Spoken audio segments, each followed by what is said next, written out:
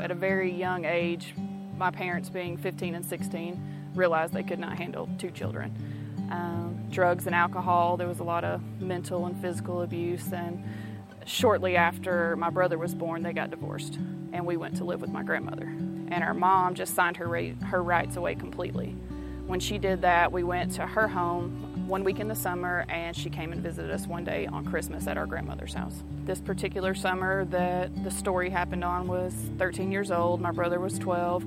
My mom, during the time that we had seen her last, had gotten remarried and had a baby. The man who she was married to at the time was an alcoholic. He was very violent, and the baby was crying, and there was a lot of tension in the room with us being there anyways because we didn't even know him. I went to pick the child up. It was crying and crying and crying, and nobody was acknowledging, the baby was crying, and that just set him off. I tried to back myself up so he wouldn't hit the baby, and he told me to get out of his house, that I wasn't welcome there anymore. And I'm here to visit my mom, I'm not leaving. So he physically picked me up and tried to throw me out of the house. And when he realized that him being drunk and me being 13, he wasn't going to be able to do that, he commenced to slamming my arm repeatedly in a door, trying to break it. Luckily for me, he was drunk, and I was able to push him down and get him off me. And I just turned to my mom, and I'm like, seriously, is this what you're doing right now? And she looked at me with the deadest face and goes, you shouldn't have made him mad. So I just told my dad, we were in the car on the way home, I said, I'm never going back there. She's not my mom. I never even after that day called her by her name again. Fast forward the story, a decade later, now I'm married, have 2 beautiful children. I get a phone call from the state police and said, you need to come home now. And they wouldn't tell me what was going on. My children are gone, my ex-husband is in handcuffs, and nobody will tell me what happened. They leave, and about 30 minutes later, an investigator came and told me that sometime during the day while I was at work, my ex-husband smoked out of a meth pipe, passed out, and the kids got outside and were playing unsupervised. So the neighbors called 911, DFACS came and took my kids, and here I am, early 20s, nowhere to go, and nobody to help me take care of my kids. The judge was like, you have 2 choices. You can stay married to him and your kids will go into the system, or you can get a divorce and set up residence, and we'll let the kids come back home, but there's nothing we can do right now. I was renting from the people who I was working for, so ultimately lost my house, and at one point me and the kids were homeless, sleeping in my car. We got into this fantastic apartment complex, and we were on a waiting list. That's why we were sleeping in the car, just waiting on that place, and I'm thinking everything is on the upswing, happy days for us. Until one day my daughter had a sleepover. The little girl asked my daughter, where's your dad? She was like, I don't have a dad.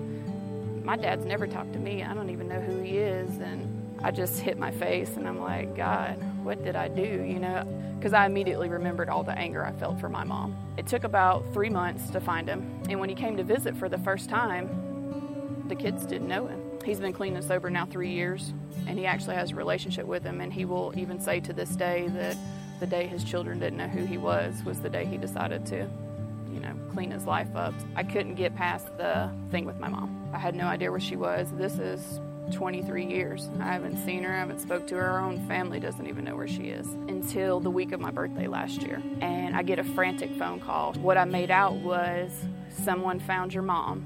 She's in the burn unit at Grady Hospital. I wanted to feel hurt or scared or sad, but I had no emotion for her. She was not a part of my life. I walk into this room and she goes, who are you?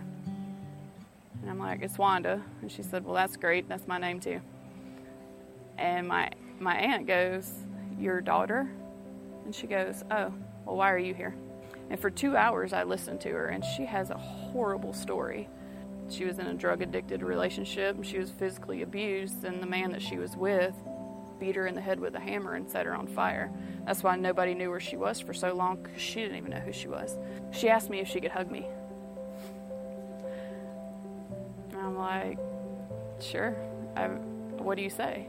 So she hugged me, and I heard myself whisper, I forgive you. And I don't know where that came from, because at that point I was still kind of angry. And she kissed me on the cheek and told me she loved me, and we left. And I got in the car, and I can promise you, I felt this peace. My entire life changed that day.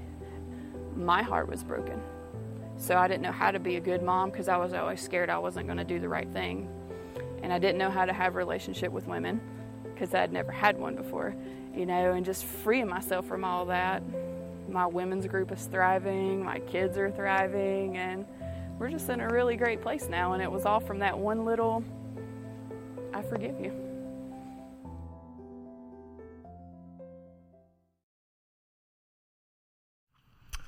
I want to thank Wanda for sharing her story. It takes a lot of courage to share a story like that. And man, we love Wanda here at Crosspoint. She is serving all the time, investing in the lives of women on our response team. And man, it's just been so cool to watch God work in and through her life. So if you see Wanda around here today, man, thank her for sharing her story and tell her how much you appreciate her. Her story connects to where we're going in our message today. We are closing out our Best Sermon Ever series, the series we've been in which we've studied the Sermon on the Mount, Jesus' most famous sermon he's ever preached, and we're closing out this summer's portion of that series today by talking about what it looks like to love our enemies. So if you have a Bible or if you have a device with a Bible app on it, grab that. And I want you to go to Matthew chapter 5 with me. Matthew chapter 5. Now, as you're getting there, here's what I want us to do. I want all of us in the room right now to think about someone in our lives that we might consider an enemy. I want you to think about that person. Get them in your minds. Maybe for you, it's somebody like Wanda. It's a family member. It's a parent. It's an ex-boyfriend, girlfriend, ex-husband, ex-wife. Maybe for some of you, that enemy in your life, it's a person that you haven't seen for years and years. You don't talk to them anymore. But every time you think about them, man, your blood just boils. And if you're that really, really nice person in the room that just thinks, I could never label anyone my enemy, listen, just think about that person you have a really hard time with, all right? Who is it that rubs you the wrong way? You just don't really like being around them much. Just think about that person, all right? Everybody have somebody in their mind? You thinking about an enemy?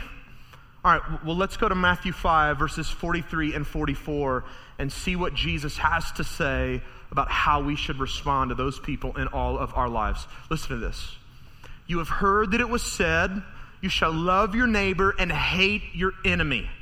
But I say to you, love your enemies and pray for those who persecute you. Listen, if you read that and you go, well, Jesus just lost me, right? This was a waste of my time showing up today because this message, there's no way. I can't live this out. Listen, if you're taken aback by the words of Jesus, you have to know that the crowd who would have been listening to him in Matthew 5, they were kind of in the same boat. You see, they held Jesus' listeners to this really unbiblical idea that they were supposed to hate their enemies. And in their minds, their enemies were evil people who didn't believe what they believed, didn't behave how they behaved, who didn't love God, who didn't follow his commands. And the reason they labeled those people as enemies is simple, because when they read their Old Testament Bibles, they found all these scriptures that talked about how God hated evil. And so they naturally just thought, well, since God hates evil, he must hate evil people. So they assumed, based on that thought process, we should hate evil people too. I mean, God hates what they do, so he must hate them, and we're supposed to hate what they do, so we should hate them. But the problem with that belief is this: nowhere in the Old Testament scriptures does God ever command hatred toward evil people. And this is what Jesus is digging into here with this statement. He says, listen, I know you guys have been under the impression all these years that you should love your neighbors. Those people, again, who believe what you believe, behave how you behave, act how you act, you should love them. And when it comes to all those other people in your life who don't measure up to who you think they should be, well, you should hate those people. And then Jesus says you have to know that you're wrong on that. Instead of hating people that you view to be your enemies, he said, instead, what you need to do is you need to love them and you need to pray for them. So let's not miss this. That person that you have in your mind right now, Jesus wants you to let go of hatred toward that person. He wants you to let go of bitterness toward that person. He wants you to let go of anger toward that person. He wants you to resolve unforgiveness that you have stored up in your heart toward that person. He wants you to quit talking poorly behind the backs of that person. He wants you to stop posting rants on social media about whoever that person is in your life. And instead, look. Jesus wants you to love them. And he wants you to make it a point each and every day to pray for them. Now, I would assume that there are some of us sitting in the room again who are thinking, no way. I mean, that's impossible. Jesus must not know who my enemies are, because if he did, he wouldn't be asking me to love them. Like, I might be able to pray for him, but if I pray for him, I'm praying they get struck by lightning. Like, there is nothing good coming out of my prayer life for that person. Why would Jesus ask me to do something like that? Well, that's a really great question, and one that we need an answer to, and here's the good news. Jesus actually answers that question for us in our passage for today. So let's keep reading, and let's find out why we should love our enemies. Now, I'm going to reread part of this verse. Jesus says again, but I say to you, love your enemies and pray for those who persecute you. And this next part of the verse is key. So that you may be sons of your Father who is in heaven. We're going to come back to that.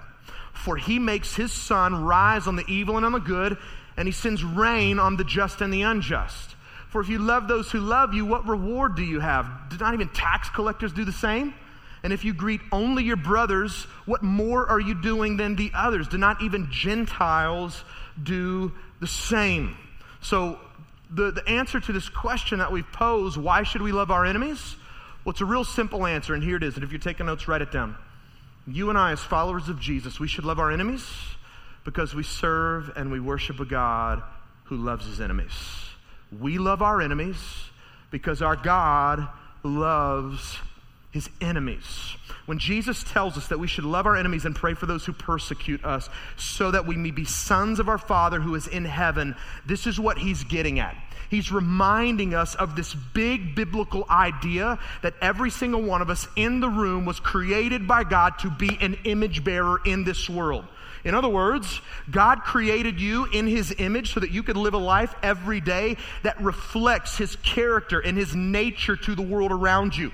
If you know Jesus, if you're his follower, then you have to understand that the whole goal of your life is to live in such a way that your conduct preaches the message of God's grace and kindness to every person you come in contact with. As a son or as a daughter, you're called to be like your heavenly Father. And in order for you to be like him, guess what you have to do? You have to love your enemies. Why? Because our Heavenly Father loves his enemies. And Jesus goes on in this passage to make this really clear for us. First, he tells us that God has a general sense of love that he expresses each and every day toward all of his creation. In theology, we would call this common grace. And Jesus explains it like this. He says that God, he makes the sun rise on both the good and on the evil, and he sends rain to the just and the unjust. Here's what Jesus is getting at. He's telling us that it doesn't matter who we are in the room today. Like, it doesn't matter if you walked into this room and you're the most holy, God-loving person that's here today, or if you're the most heathen person, like you don't even know why you're here. This is a waste of your time. Jesus is saying God has been good to you. God has been good to you. And God has expressed his love toward you in the small things in life, just by making the sun come up and sending rain each day so that you can have food to eat, water to drink. God's showing you his grace in the fact that you are here and you are alive. So if you ever question, does God love me? Just look around. Of course God loves you. He pours his grace out on you each and every day in the smallest but most important of ways. And listen again, back to this passage. You and I, because we understand that God's shown us grace, we have to be willing to do the same for others, no matter if they're our friends or they're our enemies. And let me just say this before we keep going. If you walked into this room today and you don't have a relationship with Jesus, you just got to know, man, that God is constantly pouring out his grace and his kindness toward you. He's being patient with you in hopes that you finally come to the place one day where you repent of your sins and put your faith in Jesus and come into a relationship with him. And if you've never done that, man, I pray that today might be that day for you. Now, secondly, Jesus makes the point of God loving his enemies through a simple word choice in this passage. he uses a very specific word for love in verses 43 and 44. In the Greek language, which the New Testament was originally written in, there are 4 distinct words for love. One is storge, that's love felt by parents toward a child. There's also a love called phileo, it's a friendship type of love. Eros, this is a romantic type of love shared between husbands and wives. And then there's agape love. And this is the word that Jesus uses for love in this passage. Agape love is a supernatural love. It's an unconditional love. It's when we choose to love someone, even when that person doesn't deserve to be loved. Agape love is love for absolutely no good reason at all. And church, can we just agree that that's how God has loved every single one of us in the room today? I mean, you know you're not that lovable, right? I mean, you might argue that you are. But none of us are that lovable. I mean, I'm being honest with myself as well. None of us have given God a lot of great reasons to love us. But how amazing is it to know that God loves us unconditionally and undeservingly in spite of who we are, who we've been, even who we're going to be. It's unbelievable to think that God loves us with that kind of love. There's a passage that we've read here before at Crosspoint, Romans 5, but there's no better passage in which we find the agape love of God explained toward us. I want you to listen to what Paul says. He says, "For while we were still weak, at just the right time, Christ died for the ungodly. For one will scarcely die for a righteous person, though perhaps for a good person one would dare even to die." But listen to this. God shows his love for us in that while we were still sinners, Christ died for us. Man, when we were stuck in sin, that's when Jesus came. He took nails for us, suffered beatings for us, hung on a cross, and had all the anger and wrath that was deserved, or that our sin deserved, poured out on him to demonstrate just how much the God of the universe loves us. And Paul says, since therefore we've now been justified by his blood, made perfect in the sight of God, that's what that means, much more shall we be saved by him from the wrath of God. Listen, I love this. For while we were enemies, we were reconciled to God by the death of his son. Much more now that we're reconciled shall we be saved by his life. Paul's going, if that's what God did for us while we were his enemies, just imagine what God's going to do for us now that we're his friends. Church, aren't you glad that we serve a God who has loved us while we were at our worst?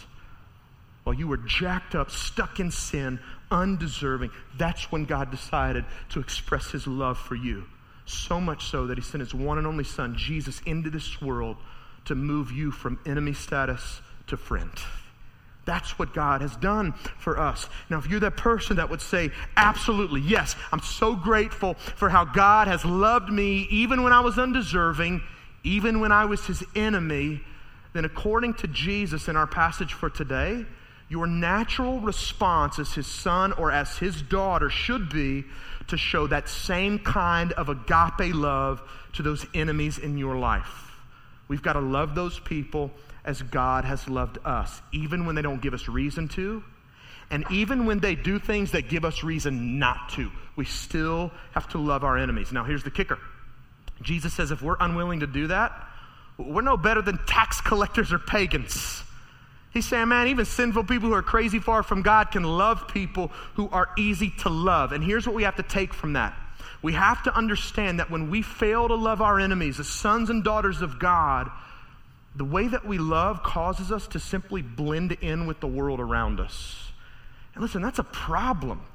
Because as followers of Jesus, we're not called to blend in with the world around us. We're called to stand out from the world around us. And you see, this is one of the reasons that I think many people outside the walls of churches have such a problem with Christianity. They look at people who say they know Jesus, who claim to be his followers, yet those people love no differently than they love. Right? They see people who say, oh, I love Jesus, yet they tear each other down. They talk poorly about people behind their backs. They use their Facebook walls to attack people they don't disagree with. And they go, why would I want a belief system that does nothing to change the way that I live and nothing to change the way that I love? You see, we have to understand that we've been called to so much more than that. We've been called to more than an easy, superficial type of love. You and I, as sons and daughters of God, we've been called to love people even when it's hard, even when there's no good reason to do so, even when we disagree with him, even when we don't feel like doing it. And you know why? Because again, that's the way God has loved us. We love our enemies because God loves his enemies, and we were once an enemy, and now he's made us a friend. We love our enemies because God loves his enemies. Now, secondly, if we're going to love our enemies based on this understanding that God loves his enemies, here's the second thing we have to understand. We've also got to understand that loving our enemies, it's a choice. This is key, right? We cannot miss this. I know some of us are thinking probably in our seats, well, James, I don't really feel like loving my enemies. And let me just go ahead and tell you, I don't either. Nobody does, right? None of us are going to ever feel like loving those people who are really, really hard to love. And what we have to understand is that love is more than just feeling a certain way about someone. Liking is about feelings and emotions. You ever been around that person for like 5 minutes that you instantly like? I want to be this person's friend. And then we've all been around that person for 5 minutes who were like, I need to figure out how to get out of this conversation because, whoo, right? This is tough. That's an issue of liking. Liking and disliking people has to do with feelings and emotions. Love is much more than that. You see, love is about exercising the will. Love is about choosing to treat someone well in spite of how you might feel about them. Love is a choice. In loving our enemies, as we see on the screens, it's also a choice. And just this past week, I was confronted with this choice personally. I won't go into any detail. I'm not going to describe the situation, but I faced the circumstance this past week in which I had to choose whether or not to get angry at someone who kind of passively, aggressively came at me. And the choice I had to make was this. Am I going to respond? Am I going to react? Am I going to set them straight? Or am I going to let it roll off my back, choose not to be angry, and love and pray for them? And I'll just be honest, there are a lot of emotions wrapped up in it. There were times where I just thought, man, all right, I'm ready, right? I'm getting on the phone. Like, I'm going to set this person straight. And then I'm outside, middle of the week, working in my yard, and I'm just thinking about the situation.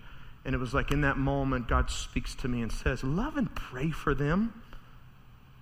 What are you doing, dude? Like, you're about to get on a stage and preach this week this message about loving and praying for your enemies. Don't be the hypocrite that gets on the stage and tells a bunch of other people to practice what you're not willing to practice, but you're willing to preach. And so I just stopped what I was doing, and I prayed for them.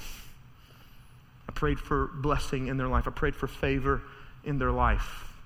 And I just chose to do what God had asked me to do, even though I didn't really feel like doing it. You see, going back to God's love for us, I think what makes this choice to love our enemies all the easier is when we understand that God chose to love us and to save us, and there were times where he didn't feel like doing it. I'll give you an example. Garden of Gethsemane, the night before Jesus went to the cross. He's in the garden, he's praying. The Bible says he's sorrowful to the point of death. The book of Luke tells us that Jesus was under so much stress that he was literally sweating drops of blood. Real medical condition, hematidrosis. That's what's happening in Jesus' life. And he's praying, he's going, God, if there's any other way, let that way happen. Like, he knows what he's getting ready to face. He knows what he's going to face at the cross and what he's going to experience for your sin and mine.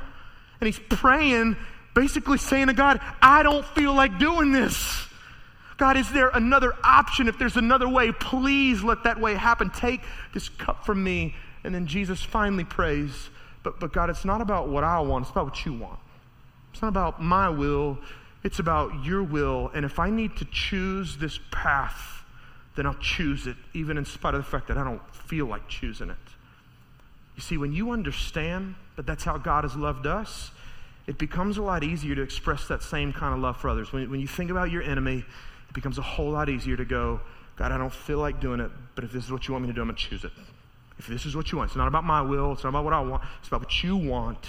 And as your son, as your daughter, I know that the purpose of my life is to reflect you to others. And so if that means me loving my enemies, I'm in. I'll do it. We choose to love our enemies because God has loved his enemies. Now, if you're wondering what this choice to love your enemies looks like on a really practical level, all right, James, how do I do this? What should this look like?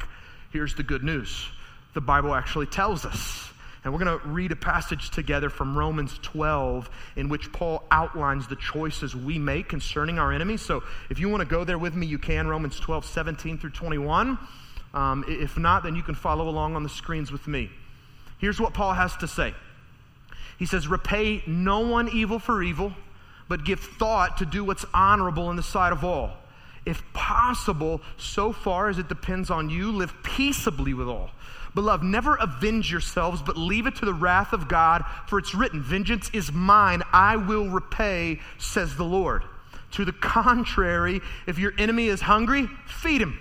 If he's thirsty, give him something to drink, for by doing so you will heap burning coals on his head. Do not be overcome by evil, but overcome evil with good. So let me show you the choices Paul outlines for us. If you're taking notes, you can write this down. Here's what he has to say. When it comes to loving your enemies, the first thing you do is this: you refuse to repay evil for evil. This was the message that Zach preached last week, right? On revenge, on retaliation. When somebody wrongs you, when they slap you in the face, when they speak poorly, when they sue you, when they try to take advantage and rob you of time, right? Don't repay evil for evil. Don't seek out revenge. Don't think that it's your job to get them back for whatever they've done to you. You let it go, and instead you love them and pray for them.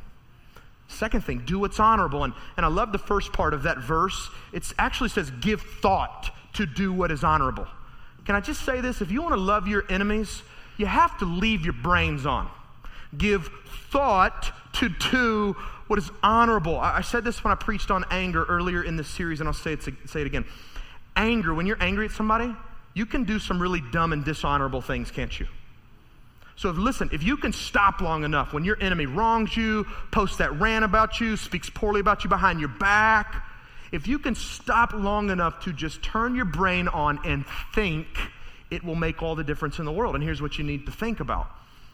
How can I respond and how can I react in a way that is honorable? How can I respond in a way that reflects the character and nature of God to this person who I consider an enemy? Instead of just reacting and responding and then acting in a way that's dishonorable and dishonoring to God. So again, leave your brains on and think about, what can I do that's honorable? Well, I should probably keep my mouth shut, not post that on Facebook, and maybe go a different route to choose the honorable thing. When you answer those questions for yourself, then act accordingly. Now, the next thing, live at peace with everyone. Live at peace with everyone. I know some of us in the room like to stir up drama, don't we? We're controversy people. We love to fight, love to pick fights.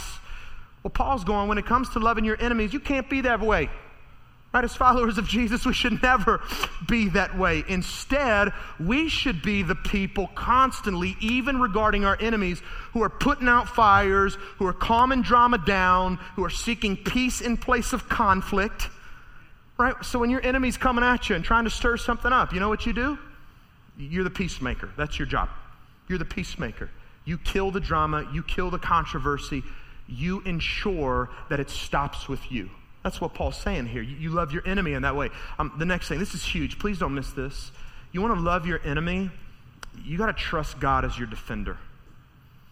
You see, I think one of the reasons some of us in the room have a hard time loving our enemies is because we feel like it's our job when our enemies come at us, when they say things about us that are wrong, when they speak poorly of us, we feel like it's our job to defend ourselves. Well, I got to speak up. I got to set the record straight. I have to avenge myself. I've got to vindicate myself. But as Paul points out, what the Bible says is this: that's not your job. That's God's job. God promises to defend his sons and daughters against their enemies. That's good news, isn't it? He tells us that our job instead is to trust him as our defender and to love our enemies. And so for some of us, it starts with that. Well, God, I'm just going to trust you to start having my back. I didn't even realize you had my back like that. But now that I know, I'm going to trust you. I won't feel the need any longer to defend myself, and I'll just let you defend me. God promises to do that for you if you'll quit defending yourself and allow him to do what he's promised. The next thing and the last thing, and this is really hard, meet your enemy's needs. Jesus says, you see your enemy in need, meet the need. That person you can't stand, if they're hungry, buy them lunch. right? If they're at the vending machine and their dollar's not working and you got a brand new crisp one, put your dollar in the machine and buy them a Coke, right? If they're thirsty, give them something to drink. I mean, that could look like if your enemy lost their job, well, why don't you help pay the bills for a month? If your enemy doesn't have any place to go, why don't you invite them to come stay in your house for a few nights? That's hard stuff, isn't it? But Jesus is saying, if you have an opportunity to serve your enemy, to meet your enemy's needs, then you do that in order to love them. This is what Paul is teaching here. And he says that by choosing to love our enemies in this way, it's like we're pouring burning coals onto their heads. Now, that's a really weird statement, but if you study the scriptures, you find that burning coals, they're a symbol of repentance. And so the point that Paul's trying to make is this. He's saying we should love our enemies in this way in hopes that they will eventually be ashamed of how they're living and acting toward us. They'll come to a place of repentance for all their sins and put their faith in Jesus as their Savior and Lord and have their lives changed by Him. That's the hope. And as I was studying for this message, I came across a quote in one of my commentaries that hit me really, really hard on this point. And I want you to listen to this. I'm going to show it to you. It's by a pastor named James Boyce. He says, "You are the closest some men and women will ever get to Jesus Christ.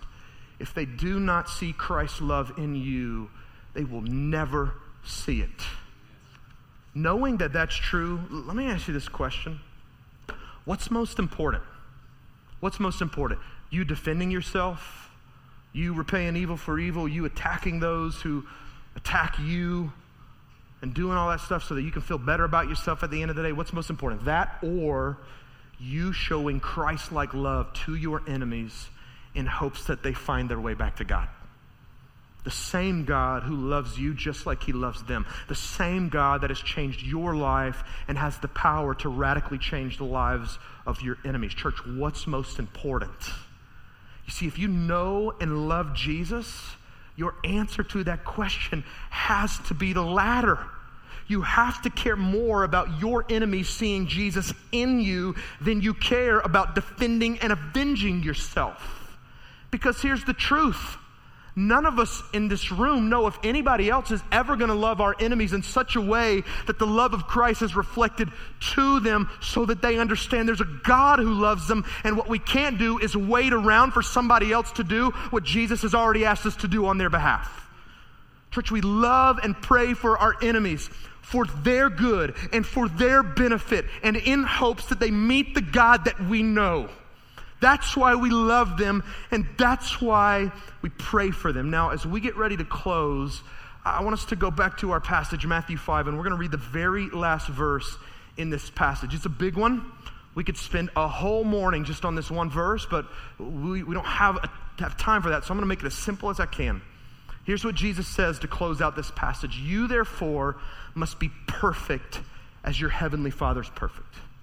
That's big, right? God, your Father, He's perfect, so as His sons and daughters, you should be perfect. You should be perfect. And if you're going, "James, that's impossible," you're getting it. That's Jesus' point, right? With a statement like this, He's forcing us to depend on God. He's doing for us what He's done for us this entire passage, this whole series. He's moving past our outward behavior, and He's trying to get at our hearts, and He's calling us to something impossible so that we can understand without God we'll never attain it. And so here's what we got to understand from this verse. The goal of the Christian life, church, is perfection. You get that, right?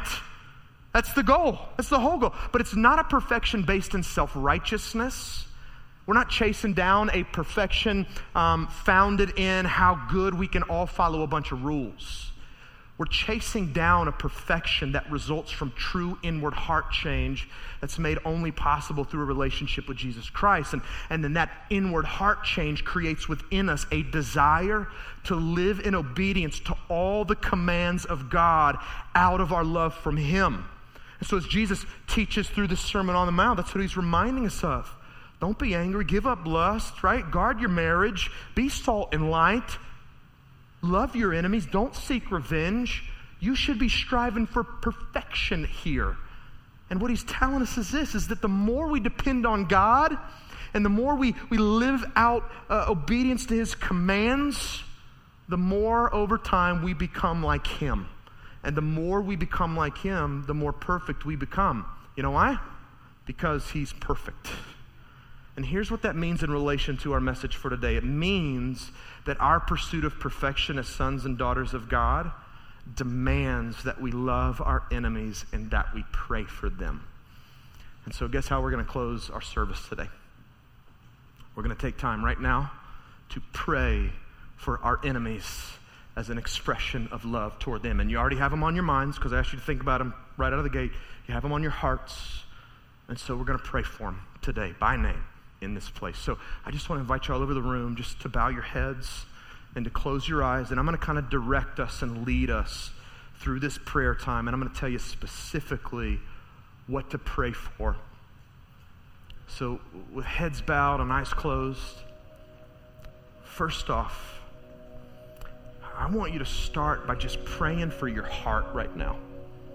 I just want you to pray for you. Pray that God would change your heart toward that person and help you to love them. Pray specifically that God would help you to do the things that we've talked about concerning your enemies, that you wouldn't repay evil for evil, that you do what's honorable, that you choose peace. Pray that God would help you to trust him as your defender. And if there's opportunities to meet your enemy's needs, pray that God would give you the strength and grace you need to do that. But pray for your heart and ask God to help you to love that person.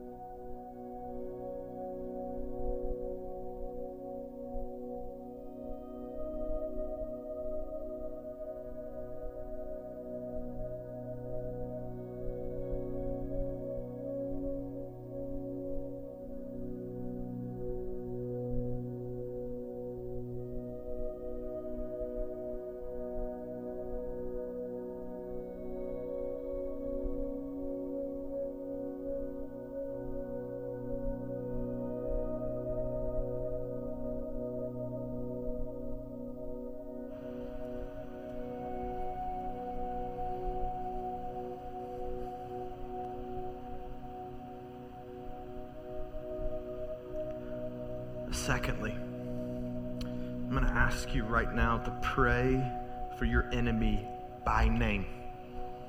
Pray God's blessing and favor in their life, no matter what they've done to you, no matter how they've treated you. Pray that if they don't know Jesus, pray that God would somehow intervene in their lives, reveal their need for Jesus to them, and that he would change them and that he would save them. Pray for your enemy by name, that God would do something in their lives that only he can do.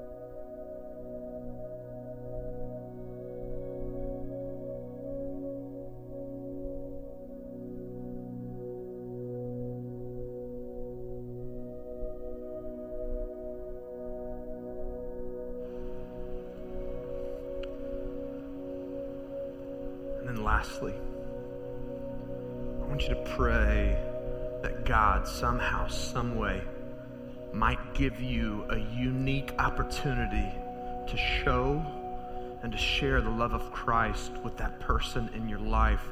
And I know that some of us, we may never cross paths again with those people in our lives that are our enemies. Maybe for some of us, we just don't need to for safety reasons. I don't know. But pray, again, that somehow, some way, that God might give you a unique opportunity to show and to share the love of Christ with that enemy in your life.